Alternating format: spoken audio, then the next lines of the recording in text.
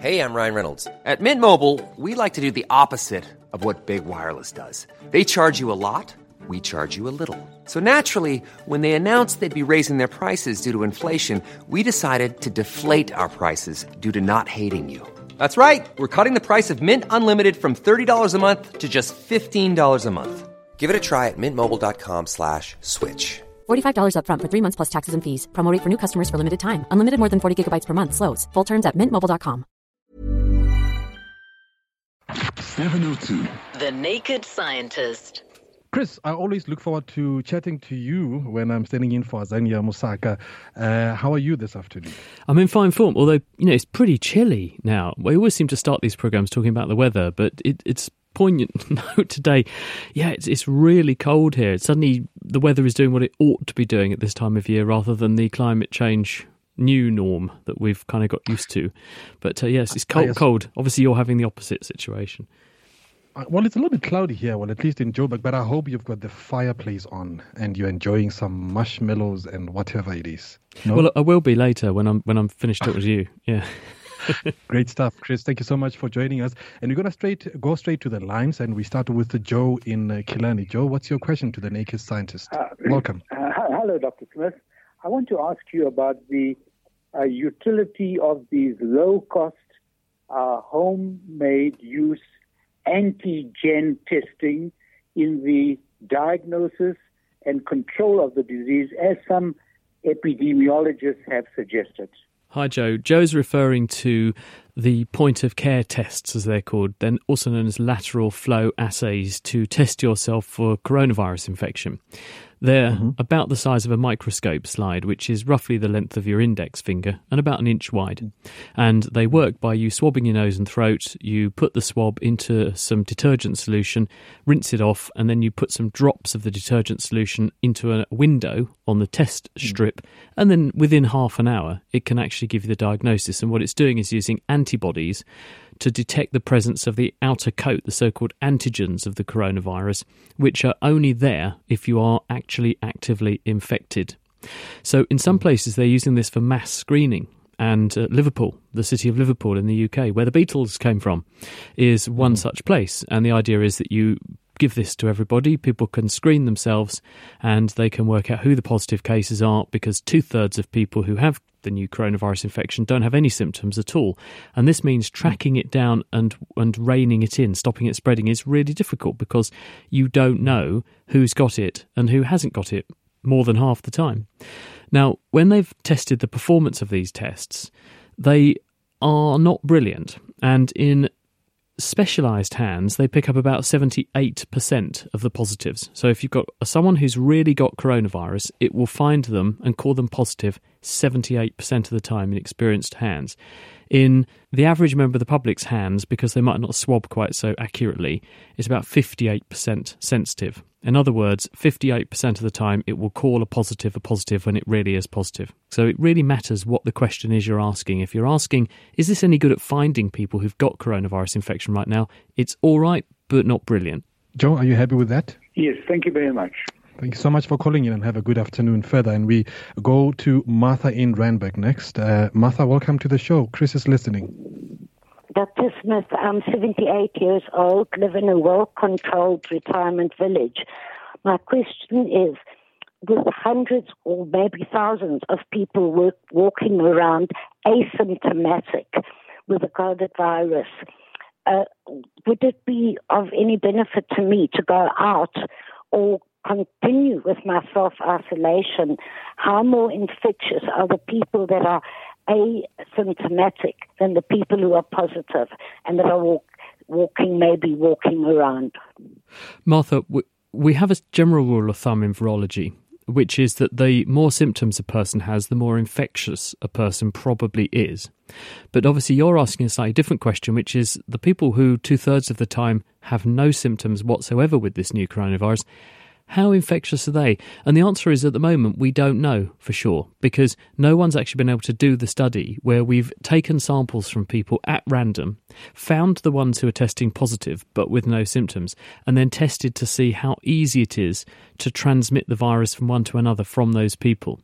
But what probably is true is if a person is infected, they're almost certainly capable of passing on the infection to others.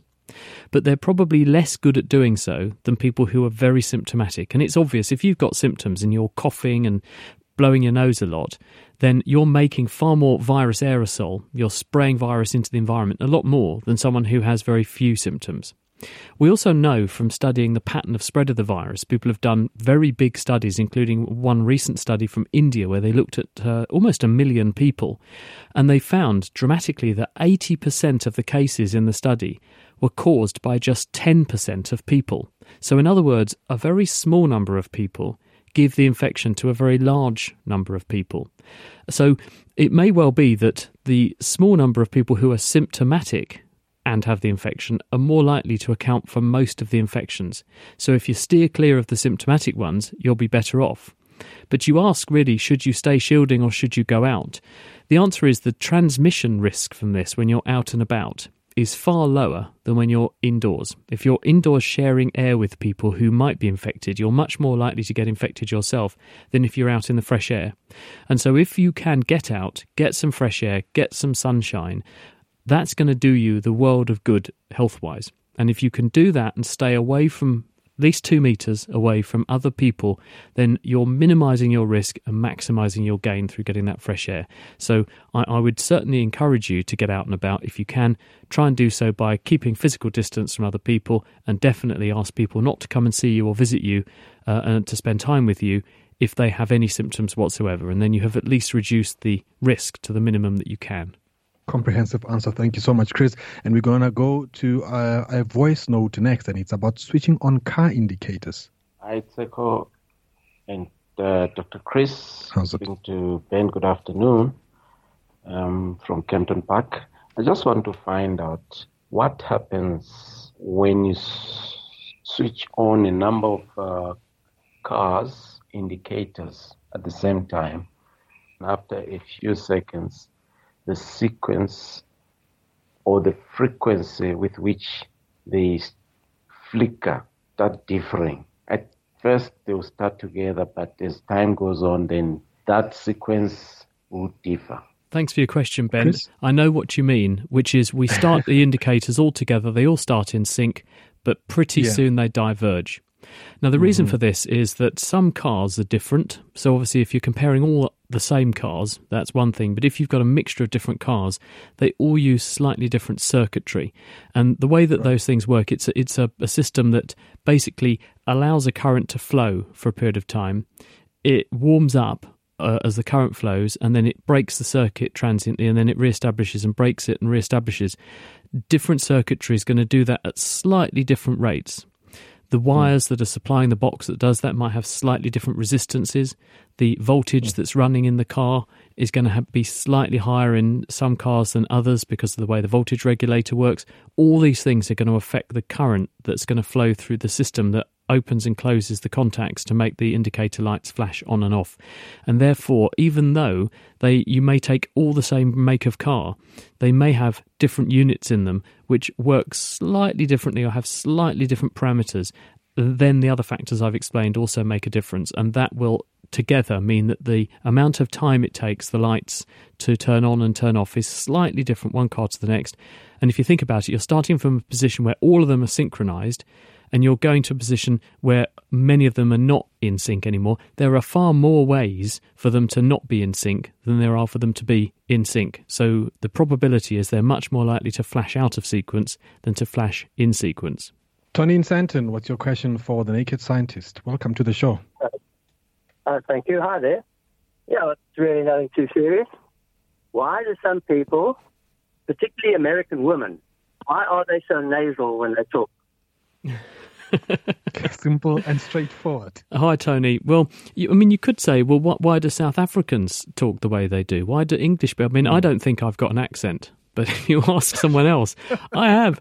And it's funny because I went to an American friend of mine who, we went to university together, but in different countries. We got in touch and made friends while we were at university. And we've stayed in touch ever since. We went to each other's weddings, etc. And I was in the States a few years back for something. And I jumped on the train and I went to see her and her family. And she's got 3 children now. And her little boy, we were chatting away at the dinner table. And her little boy just looked up, stared straight at me. And he goes, you talk funny. And I said, no, I don't. You're the one who talks funny. But he didn't get the joke. But it's the thing is, it's all about learned behaviour. We talk in the way that we do because we learn to speak from who? From the people around us. Therefore, we adopt the accent, the way of forming speech patterns, the cadence, the way in which we exaggerate certain sounds, the way in which we form our lips and our mouths to make certain sounds. We do it by imitation. And because we do it by imitation, we learn from those around us who all speak a certain way, who've all imitated each other. And because of originally the constraints of geography, if you were, say, in England and isolated in England, you learn to speak like those around you. And there are lots of regional accents in the UK, but you learn to speak that way. If you departed England and you went off and lived in Australia or South Africa and you grew up there, you would very quickly learn to speak like the locals, but there wasn't much traffic back and forth between the places because it involved, in the old days, a big boat journey. It was much harder to travel back and forth. So therefore, those sorts of accents, those sorts of speech characteristics got concentrated in a certain way and tended to become focused on those geographies. So people, not surprisingly, growing up there, began to speak in those particular ways. And actually, my favourite accent in the whole world, I mean, there are two of them actually. I'm not blowing smoke up your bum, but I do love the South African accent. It's one of my favourites. The other accent I absolutely adore is, I mean, I used to work in London at a hospital where they had a very big Caribbean population there, and the ladies who used to work on the telephones, they had these wonderful Jamaican accents, and you just everything they said, they could read me the shipping forecast as boring as anything. I just listened because I loved listening to them. I thought it was so fabulous. It makes you cheerful just to hear it. It's just the most musical, melodic way of speaking. I just love it. But anyway, those are my two favourite accents. Yeah, it reminds me of a comedy show done by Trevor Noah, where he's talking about the Russian accent and what it does. So maybe one day some research should be done about what accents do to us. The Jamaican accents definitely does tend to put one in a good mood. Oh, definitely. We go to Andrew in Hammanskraal. What's your question for Dr. Chris, Andrew? Hello, Dr. Chris. Hi. Hi, Andrew. They say there's a spot on the planet Jupiter, they call it a red spot, which is big enough to swallow the whole Earth. I just want to know how far bigger is Jupiter than Earth? Oh, Jupiter is huge. I mean, you could fit the Earth inside Jupiter about 1,000 times over. It's absolutely enormous. And yes, that red spot could easily swallow the planet. And it's been there for hundreds of years. Early astronomers documented it. It is a massive storm system. Jupiter is a gas giant, which means most of Jupiter is made of gases like hydrogen. There's probably a small rocky nucleus at the centre of Jupiter, but most of it is gas, chiefly hydrogen, and it's packed down, but it has a big wispy atmosphere, and this atmosphere moves in the same way that the Earth's atmosphere does. Therefore, it can have storm systems and feel forces in the same way as storm systems create forces and adopt sort of circular patterns on the Earth because of the spin of the planet. We think the same thing is happening on Jupiter and has created that big red spot there. Mm. Thank you so much, Chris, for that one. And before we let you go, there's one question that came via WhatsApp, and it's unsigned, unfortunately, but there's a question nevertheless. Does wearing a mask cause any harm to one's health? Breathing becomes heavier with masks on. I'm sure you've been asked this a million times, but I would still love for you to give us an answer to this. As far as we know, then there shouldn't be any health consequences. Obviously, if you're using a nice clean mask, you're not reusing a mask that's dirty, and you take it on and off carefully so that anything sticking to it that's ended up on the outside, and all kinds of germs and things can stick to the outside, are not then showered into the air and you breathe them in, then there shouldn't be any consequence because they're designed in order not to cause a huge impediment to air going in. The way in which most face coverings actually work to cut down the transmission of coronavirus, I mean, it's not 100%, but it cuts it down a bit, is that they're in the way of most of the particles and droplets that you're spraying out from your nose and mouth. And so if you have that mask material in the way, when you're breathing out, you'll blow the droplets into the mask. When you're breathing in, the air goes round the side and doesn't cause an impediment. So it's not going to cause you to become breathless or short of oxygen. It will arrest droplets coming out, but the air really is not going to struggle to leave your body. And people have done studies and they've not shown any any reduction in oxygen levels or a build-up of carbon dioxide by doing this. Most people find it just a bit uncomfortable, and it can cause chapped lips. I've had very, very sore lips through doing this. So I think Lip Seal and Vaseline sales and petroleum jelly sales are doing wonderfully well in the shops at the moment. Lebu in Soshanguve, one final one. We still have about a minute to go, Doctor. And then he or she says, good day. So I'd like to know from the good doctor why there is no hailstorm at night, because I've seen a few hailstorms in Pretoria during the day, but never at night. Is this a fact, Doctor? Yeah, I've been caught in some pretty major storms in Joburg, and hailstorms included among them. Storms can come at any time of the day or night. It's probably a myth that they're only going to happen during the daytime. It's more likely that what's going on is that you're awake to see it. So when you're asleep, you don't notice it at night, and so you assume, therefore, that it hasn't happened. But in fact, most storms happen most of the time on and off. So no, I don't think there's any evidence that hailstorms are confined purely to daylight hours. And on that stormy note, we're going to leave it. Dr. Chris, thank you so much for joining us. It's a pleasure. You're welcome. Thinking about your next career move in research and development? Then it's time to make your move to the UK. The nation that's investing £20 billion in R&D over the next 2 years. The nation that's home to 4 of the world's top research universities. The nation where great talent comes together.